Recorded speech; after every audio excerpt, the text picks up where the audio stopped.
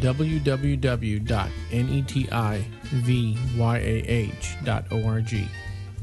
Nativia Bible Instruction Ministry presents Teaching from Zion, Volume 24, August 2008.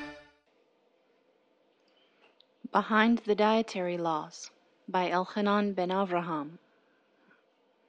The knowledge of clean and unclean animals and food existed well before the giving of the Torah, the law, at Sinai.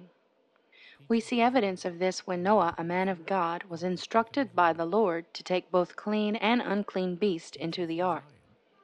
In the Garden of Eden, the first command given to man had to do with that which was permitted to eat and that which was forbidden.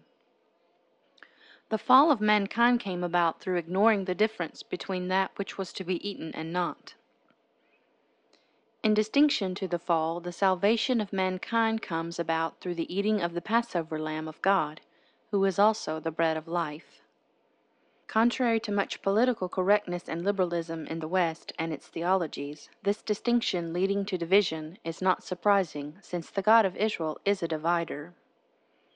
Among the first acts of God were the dividing of the light from darkness, the Sabbath from the other 6 days, good from evil, holy from profane, clean from unclean, right from wrong, and Israel from the nations.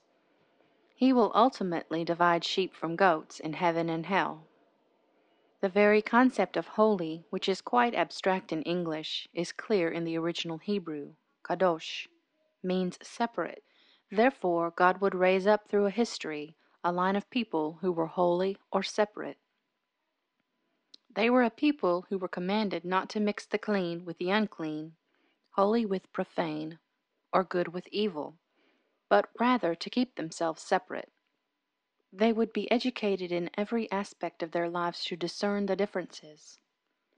They were taught not to mix 2 different seeds in the same field, not to weave wool and linen together in the same garment, not to plow their fields with both an ox and a donkey, unequally yoked, not mix with the ungodly in marriage, nor take into themselves any foods which are called unclean. For I am the Lord your God, thus you shall be holy, for I am holy. From Leviticus 11, verse 45. The intent of God's nation was to be a separate people of great discernment and discipline, exhibiting the fruits of holiness unto the Lord and unto a lost world. Yeshua the Jew also brought the same distinct yet greater knowledge of holiness, separating unto God those who were willing to be separated from their sins and their sinful ways. He said, "Think not that I am come to bring peace on the earth. I did not come to bring peace, but a sword." From Matthew 10, verse 34. A sword is always a divider, and the sword of the Word of God proceeding from his mouth would separate even members of the same family, those who follow him into the kingdom of God and those who do not. Woe to them, cried Isaiah, who call good evil and evil good, who substitute darkness for light and light for darkness, substitute bitter for sweet and sweet for bitter. From Isaiah 5, verse 20. It was those Kohanim, or priests, who ceased teaching the people the differences that God condemned and removed. From Ezekiel 22, verse 26. Today we are witnessing a further drift in part of the Western Christianity, wherein the Torah and its wise instructions and distinctions have become anathema to a church moving toward lawlessness, Greek anomia. We see even churches mixing male with male and female with female at the altar of marriage, claiming we are no longer under the old Jewish law, and nothing is to be called unclean, not even the destruction of the image of God in male and female. We also see even good churches racked by adulteries, divorces, addiction to pornography, and unfaithfulness, who are apparently unable or unwilling to discern right from wrong or clean from unclean. Lacking, it seems, is self-control, discipline, from which comes the word disciple.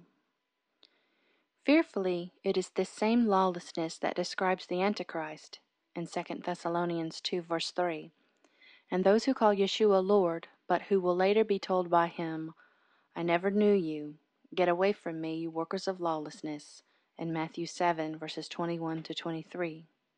Yeshua said, "Let your yes be yes, and your no be no." Matthew 5, verse 37. And any lukewarm maybe, neither hot nor cold, is of evil. Another clear distinction. A people trained up with the ability to know yes from no, right from wrong, and the permitted from the forbidden, are perhaps more likely to keep the command of doing the right thing, saying no to that which is wrong, and yes to that which is right. For the person keeping the biblical kosher laws, the appealing smell of cooking swine's flesh, or bacon, see Isaiah 66, verse 17, wafting up from a kitchen on a bright morning will certainly awake the appetite, the same as it would for those who do not. The aroma and sight of cooking bacon would say to the person's senses, "Eat me."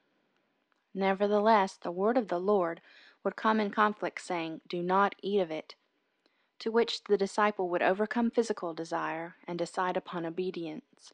The person who can discipline his own desires and thoughts, and who can say no to his appetites, is the possessor of great power, and may be better able to overcome other and greater temptations of the appetites.